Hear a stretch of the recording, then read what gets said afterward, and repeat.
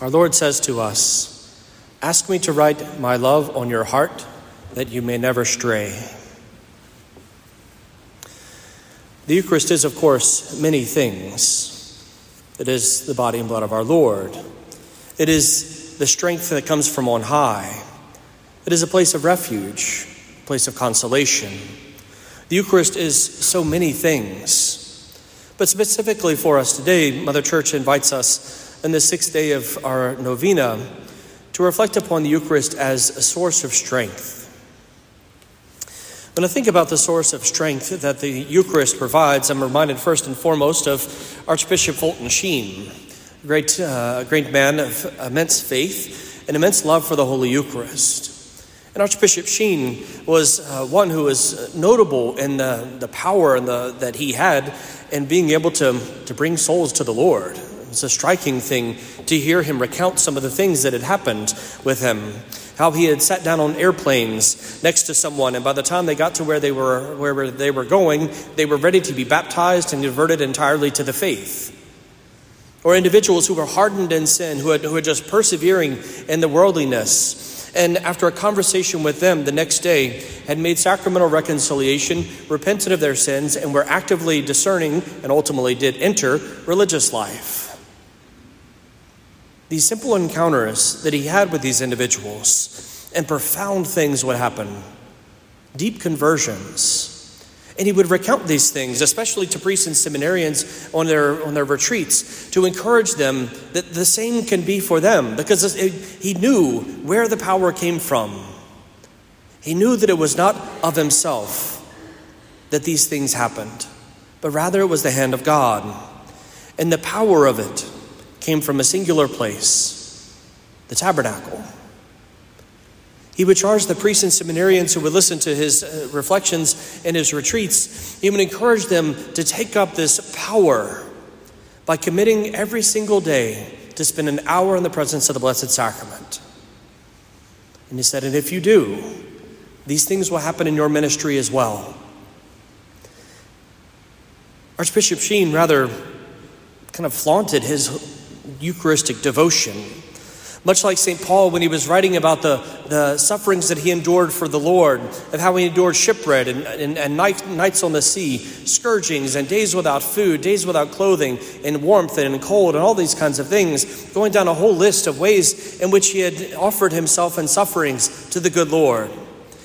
And Archbishop Sheen would often do the same with his experiences of the Holy Hour, of how he would be in churches that would be locked in with him inside, and he'd have to escape by means of a coal chute and be all filthy dirty, but he had spent his time with the Lord.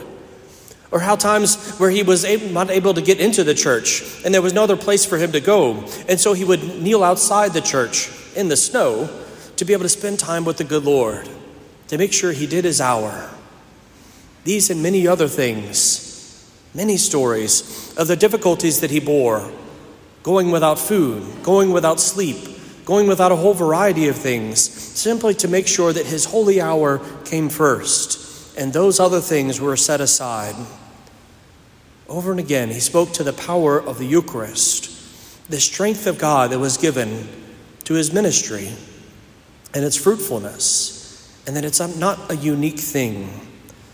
All it took was commitment to the holy hour.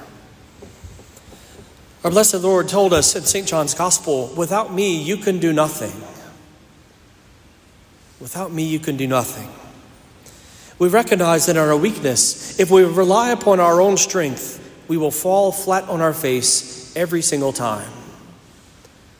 But if we rely upon the strength of the Lord, much will be done. Because as we were reminded just a moment ago, the weakness of God is far greater than the strength of men. When we recognize our weakness, the Lord's strength comes to be filled. He comes to fill us and to do that which we never would have anticipated, and do far more than we could ever have attempted, even by our own strength. It is the Lord who comes to be strength for us, to enliven our faith, to enliven the ways in which we seek to share the gospel with others, to share the goodness of knowing Christ Jesus, to know the fruitfulness of it. The strength of the Holy Eucharist is here to encourage us in this daily journey of ours, to be able to be freed from vice and to pursue virtue. We can't do those things by our own strength. Again, without me, you can do nothing, he says. But with God, all things are possible.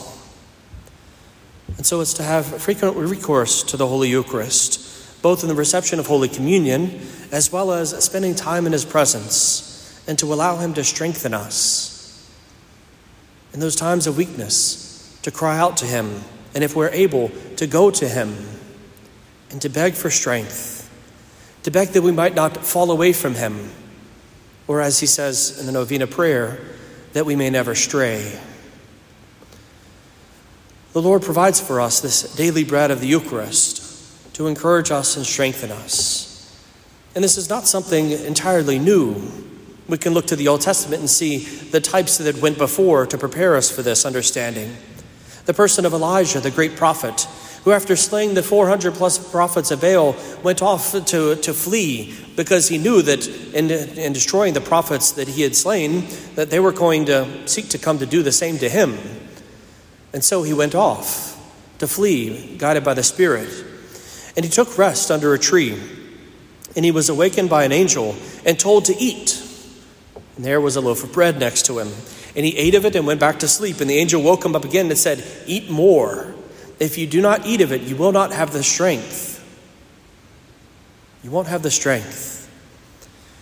And the strength was needed for him because he made a lengthy journey, sustained only by that bread that he had received from heaven, and ultimately was able to go to Mount Horeb and to climb the mountain, and there to encounter the Lord and to hear that still small voice, the whisper of the will of God, that led him deeper and deeper into his faith and into his ministry that was entrusted by the good Lord. We can go even farther back. The manna given to the Israelites in the desert, that miraculous bread that came down to them that had never happened before. Whenever they saw it for the first time, the word manna essentially means, what is this? They had never seen it before. It was stuff that was not normally occurring. People might say, oh, well, it's a normal thing out in the desert. If it was a normal thing in the desert, they would have known it. They would have seen it. And yet, they had never seen it. This miraculous bread that came from on high, that fell 6 days a week, except the Sabbath, and lasted for 40 years, every single day, without exception of the Sabbath. For 40 years, the manna came down from heaven to them. And it stopped the day they passed over the river into the promised land. For 40 years, the bread from heaven was given to them to be strength for the journey. And in the end, whenever the journey was complete, when they were in the promised land that was flowing with milk and honey and that had its fruits and vegetables and all the nourishment that needed already there, the manna ceased. This is what our Lord is offering with us as well. Because we too are recipients of this bread that comes from on high to strengthen us in our daily journey, to strengthen us to do the will of God, to do good and avoid evil. It strengthens us to be able to pursue his will and to allow ours to fall away. And it strengthens us ultimately to gain heavenly life. Oftentimes, whenever people think about the last sacraments or when they hear about last rites, the thought that comes to most people's mind, at least in my experience as a priest, is the anointing of the sick. People think that the last sacrament is the anointing with oil. Many times, I, as a priest, and others have recounted the same, where you walk in to anoint someone and offer them the anointing of the sick, and they go, "No, I'm not dying," thinking that that's the connection. The anointing of the sick, however, is not the last sacrament. It is not last rites. It's often included in conjunction with it to pray that if healing is desired by the good Lord, then we offer the sacrament that it might be able to be done. But the last sacrament for us is in fact the Eucharist, Viaticum, which is messing of the words of viatecum, Latin, which means with you on the way. It's the bread that is given to us to strengthen us along the journey for ourselves. the journey for the last way, the last time where we pass not over a river, but to eternal life.